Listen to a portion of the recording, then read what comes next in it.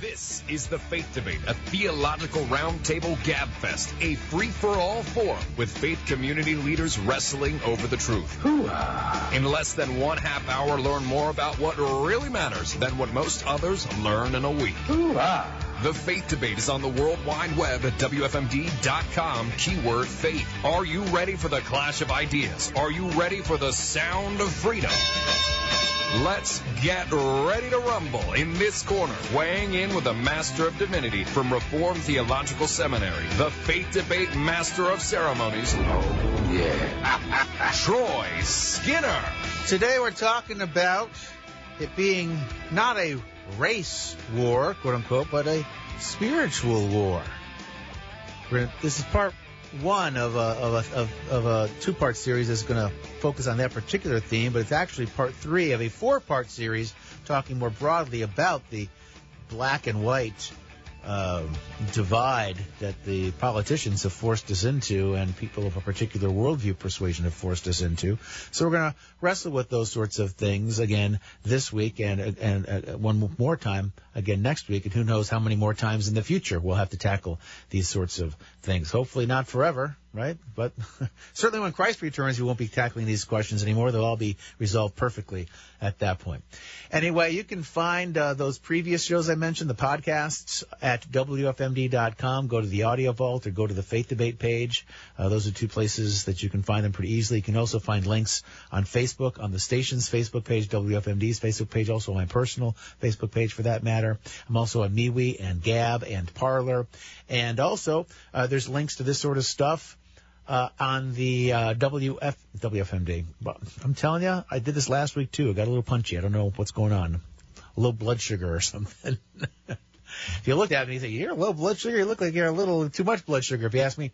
Anyway, householdoffaithinchrist.com is what I'm trying to get to. Householdoffaithinchrist.com is another online resource for you to check out.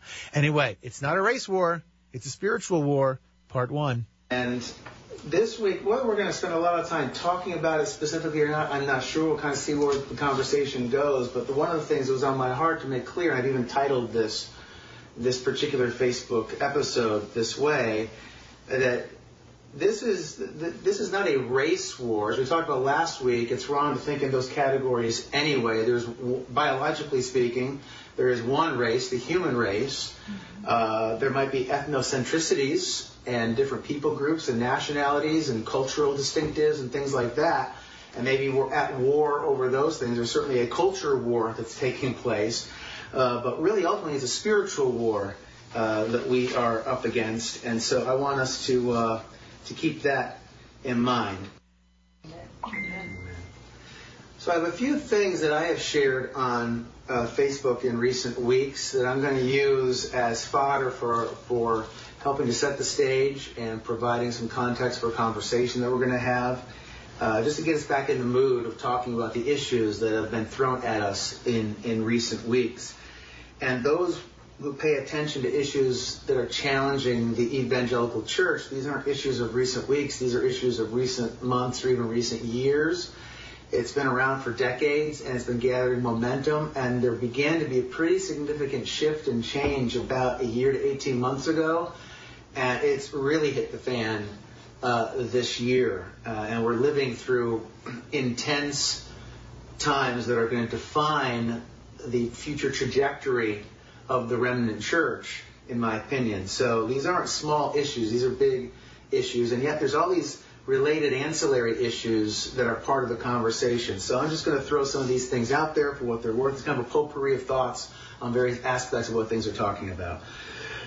So I'm going to begin with, on Facebook, I had an exchange with someone who holds to a progressive view of the world. And during part of our exchange, he wrote, I took note, he's talking to me, I took note of your reference to the quote-unquote evil we witnessed in the killing of George Floyd, because so many white and conservative Christians have run away from this issue.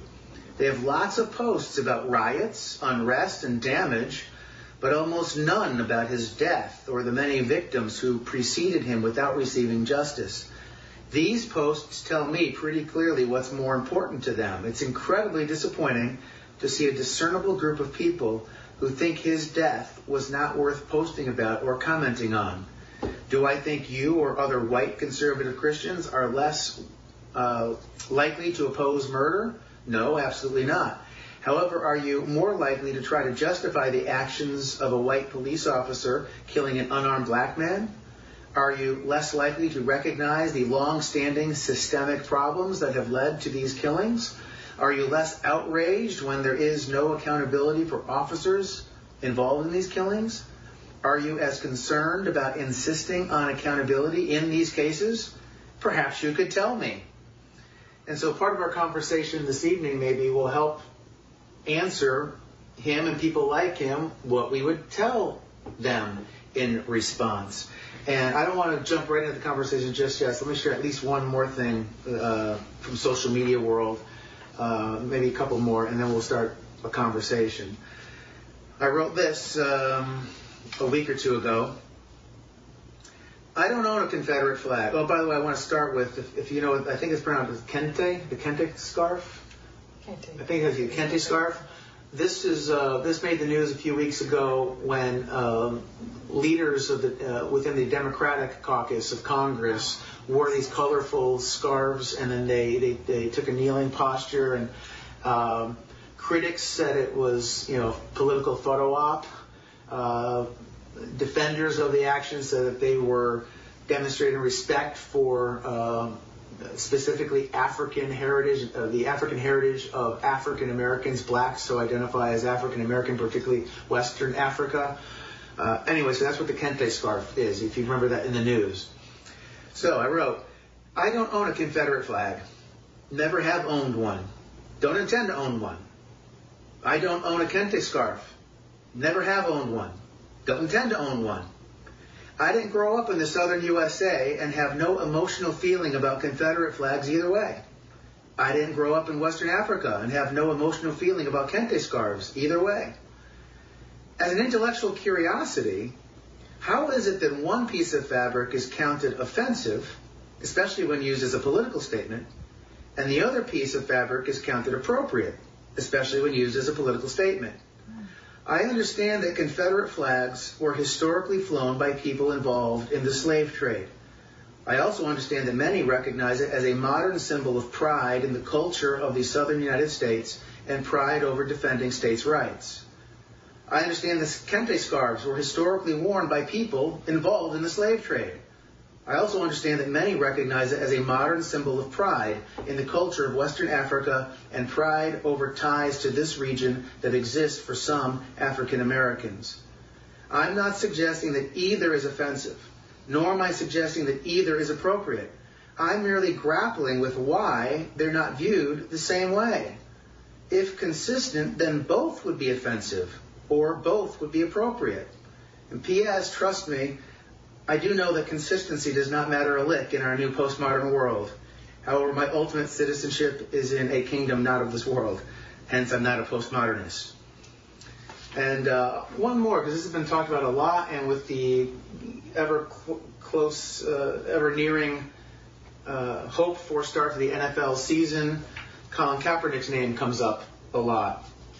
And a story that I think is related to the Colin Kaepernick situation, at least in the sports world, let's say the sports world situation, might not be as familiar to you. About a month or so ago, Grant Napier, I don't know if you know the name Grant Napier. Grant Napier, up until recently, was the radio play-by-play voice for the Sacramento Kings, an NBA team, and he was also a call-in radio show host on a sports talk radio station in Sacramento. So he's a talk show host on a radio station and also employed by an NBA team to do their broadcasts. Okay, so that's going to be the context when I bring this up. And in case you're wondering, I'll have to paint the picture a little bit. He was tweeted at. I'm not on Twitter, but I guess that's how it works. Somebody can specifically draw your attention by sending a tweet and tagging you in it or something.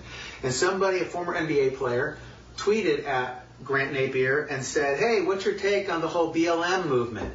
Now, he's a sports guy, and so he's trained up in the idea of having a take, having a perspective, and sharing that perspective in a public forum. That's what he does for a living.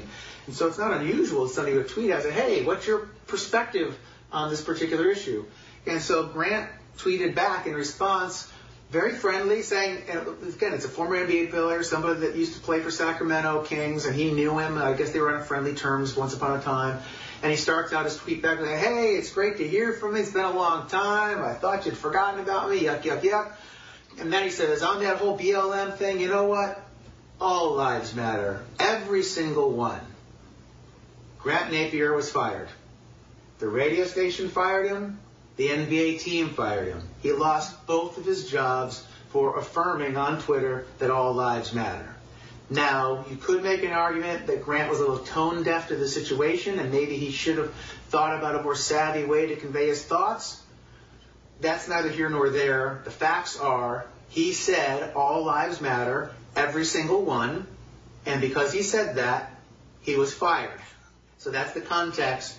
And so I was in a dialogue with people on social media, and they were talking about the Colin Kaepernick situation and what was done to him was so wrong, and you can't believe it, and blah, blah, blah. And so this is a portion, this was a longer conversation thread. This is just a portion, an important chunk of that conversation. I wrote, my thoughts are centered on pursuit of the appropriate biblical response for faithful Christians regarding the large-scale issues. So I'm tentative to enter a situation where it could appear that I'm looking to relitigate the Colin Kaepernick story. But because you've begun to center on Cap's individual example, it's likely important that I address it. Again, my motivation is to identify the path forward that most glorifies Christ. So my hope is that you and anyone else reading this will hear my heart. By the way, I guess I shouldn't assume that everybody who's listening to this is familiar with the NFL and their players. Colin Kaepernick was an NFL quarterback, played a big chunk of his career with the San Francisco 49ers. He was in a Super Bowl as the starting quarterback for the 49ers. Had a really good start to his career, struggled a little bit later on after a few years. And then he got very interested in his family history and lineage and very committed to what he sees as inappropriate actions by the government and government officials represented by police officers towards people that look like him. And he protested, and he chose to protest and draw attention to this thing that he was feeling passionate about by kneeling during the national anthem before the start of NFL football games. So I'm assuming most people are familiar with that, but I don't want to take anything for granted.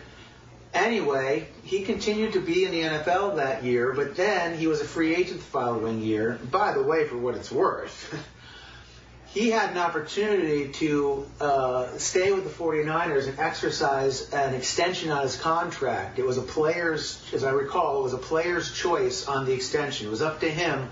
Do I want to exercise my option to stay with the 49ers for another 2 or 3 years? Or do I want to not exercise that option and put myself on the open market as a free agent? So he chose to put himself on the open market as a free agent at the conclusion of the upcoming season. It was during that season that all the controversy happened. And he didn't play well the season before, and he didn't play all that well the season of all the controversy. And so he goes out there as a free agent, and he couldn't get a job. And here we are a few years later, and he still does not have an NFL job, although he's making quite a bit of money as a spokesperson and a face in the marketing for Nike sports apparel. So anyway, picking back up.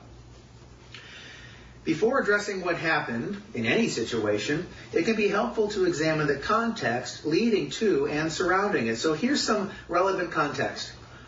The NFL made a marketing decision years ago to wrap itself in the American flag and align itself with images of the American military. This always felt a bit too jingoistic for me, but there's no denying the effectiveness of the marketing effort over the years. Part of this practice included jet flyovers, televised singing of the national anthem, and demonstrating a particular decorum regarding the American flag. To help protect this carefully crafted image, the NFL instituted rules governing the behavior of players and coaches. Right or wrong, this is what they did, and these were the rules individuals were expected to follow, or they face consequences. I'm not a fan ever of sports teams regulating freedom of speech in this or any way, and I have consistently and publicly maintained this stance over the years. I disagreed with the rules, and apparently so did Colin Kaepernick. He decided it was worth facing the consequences of challenging these rules, and by the strength of his convictions, he pressed forward. In the end, he paid the price with his team and with the league office. He also became viewed as a high-profile media distraction if he signed with another team. Given the spotty performance of his play during the final couple of seasons, none of the general managers of any of the NFL teams decided to bring this potential distraction to their teams. This sort of fear is also what made many teams reticent to sign Tim Tebow. These circumstances were unfair to the quarterbacks, but it can make logical sense when looked at from a particular point of view. Tebow went on to try his hand at baseball, where he still seeks a platform for talking about what's important to him. Cap went on to Nike, where he still seeks a platform for talking about what's important to him. There are intriguing commonalities in the stories of these men, as well as some stark differences. Tim Tebow causes a ruckus for advocating very publicly for the gospel. Grant Napier, the sportscaster I mentioned, he got into trouble for advocating publicly that every single life matters. Colin Kaepernick advocated very publicly for protections from inappropriate police actions for black communities. These are all things that all Christians can applaud, at least at some level, and should be advocating themselves, at least at some level. It's unfortunate that Colin chose to advocate in a way that many were able to interpret, fairly or not, differently. It's unfortunate that Colin chose to advocate in a way that many were able to interpret differently, and instead of speaking for something good, he was viewed by some as speaking against something good. I said at the time, and so this is not revisionist history on my part, that Mr. Kaepernick would have advanced his cause more widely and more quickly if he had chosen another means to draw attention to his cause. In today's televised and social media world, visuals are important. Kneeling during the anthem while the flag waved in the background was a bad visual. This opened him up to criticism that he didn't need to take. His intended message, if indeed was his intended message, got swallowed up. It was sad to see.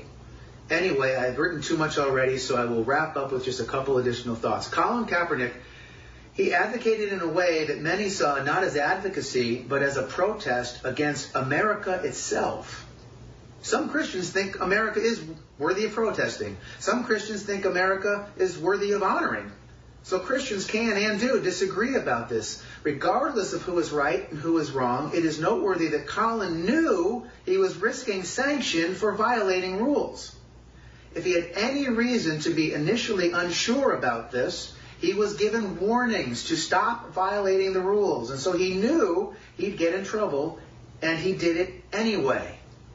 This is not meant as a criticism necessarily. Our Lord and Savior knew he'd get in trouble with the worldly authorities too, but he did it anyway because he had a higher calling. Compare this to Grant Napier, the sportscaster. He wasn't protesting anything, but merely advocating for recognizing the value of each individual life. No Christian can disagree with this sentiment. Further, Grant had no idea that he would be violating any rules for publicly valuing everyone's life. In fairness, why should he have? It's preposterous that such a rule would ever exist from a biblical viewpoint, and yet such a rule has proven to exist. But Mr. Napier was given no warning about consequences for violating it.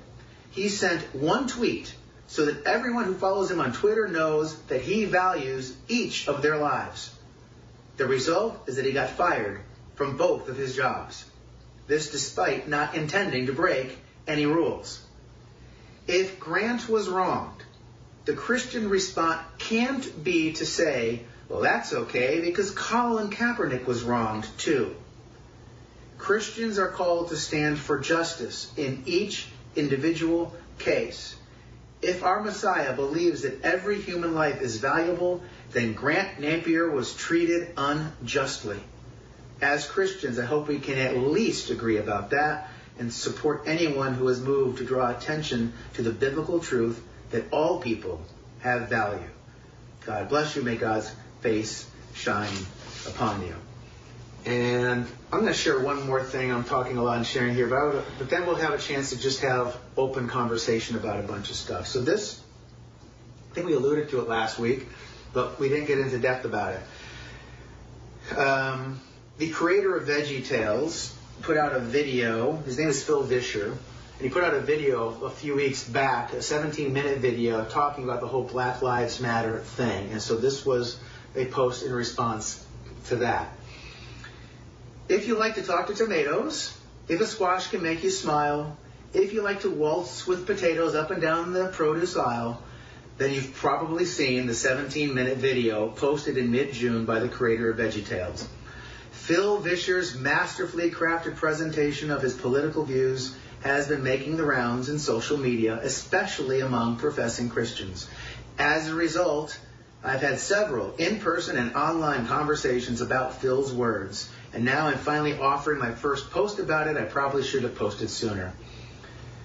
One can only wonder why such an army of professing Christians have offered up this video as something delicious for other Christians to gobble up. Phil does not quote Scripture once. He does not point to the gospel even one time. He does not utter the name of Jesus at all, nor does he even use the more generic and politically correct term God. Not once. Instead, Phil Vischer rattles off a long series of political talking points from a progressive point of view, as it turns out. And the worldview presented is rooted or influenced by, or at least accidentally borrowing from, critical race theory, which is not a biblical philosophy. In fact, critical race theory is a hindrance to the advance of the gospel of Jesus Christ. What exactly is supposed to be the edifying message for Christians in this video? The concluding point made by Mr. Vischer is that people should care about the devastating effects of sin. It took 17 minutes of selective history nuggets, fast-talking statistics, and highly effective marketing language to tell Christians to care about sin. Any true Christ follower already cares, even before hearing Phil's words. And so the viewer might be excused if feeling a little confused and perhaps even shortchanged for having wasted 17 minutes of their life. Some, administering a generous dose of benefit of the doubt, suggest that Phil's goal is to educate evangelicals who, if the broad caricatures are to be believed, are ignorant of, or at least in denial about, the history and the lasting effects of what critical race theorists call systemic racism. It's all rooted in white supremacy, don't you know? But hey, this is the creator of the VeggieTales cartoons and the voice of Bob the Tomato. Those cartoons are marketed to Christian families, so he absolutely must be a trustworthy voice to evangelicals and followers of Christ everywhere, right? Well, actually, exactly because of Phil Vischer's work on VeggieTales, he cannot be a trustworthy voice for advancing the biblical gospel. Many Christian kids have seen all the videos. Many Christian parents have laughed alongside their children while imbibing most of the videos themselves. These animated short stories are examples of good, clean fun, highlighting messages of moral behavior. This is good, particularly when compared to most of what passes for children's entertainment these days. However, the VeggieTales universe is a kind-hearted, moralistic universe. It is not a Christ-exalting, Christ-centered universe. Let the body of Christ never forget, moralism is not the biblical message. The gospel is the biblical message. Please don't get me wrong. I like VeggieTales. I like Phil Vischer. However, the cartoons do not represent Christ the way that most seem to think. And neither does Phil. His 17-minute political video is well crafted and advocates for his point of view very effectively. Yet, as a committed Bible student who is humbled by the good news, the video doesn't resonate with me because he's not talking to me. At best, he's talking at me, which is about all that critical race theory allows. I'm sure Phil means well, and I know without doubt that you do too if you're one of the thousands who have shared the video with others. But Phil's video offers no solution because Jesus Christ, the Son of God, is the solution. And Phil's video does not offer him. If you have the time and want to take a deep dive into the variety of errors and biases evidenced in Phil Vischer's 17-minute video, then I highly commend to you another video presented by a man who clearly spent lots and lots of time digging into the research behind Phil Vischer's comments, and then I linked to a blog by John Harris called Conversations That Matter.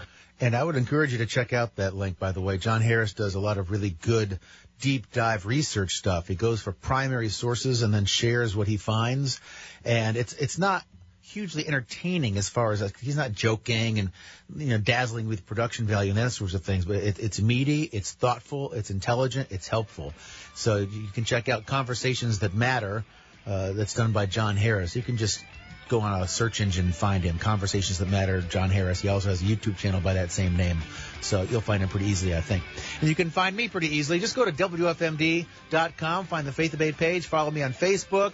I'm also personally on Gab and MeWe and Parler. And I've got a website, too, householdoffaithinchrist.com. householdoffaithinchrist.com. So you can find more information there. Thanks so much for listening. We'll be back again next week, same time, 167 and a half hours from right about now. We'll get started. Till then, God bless.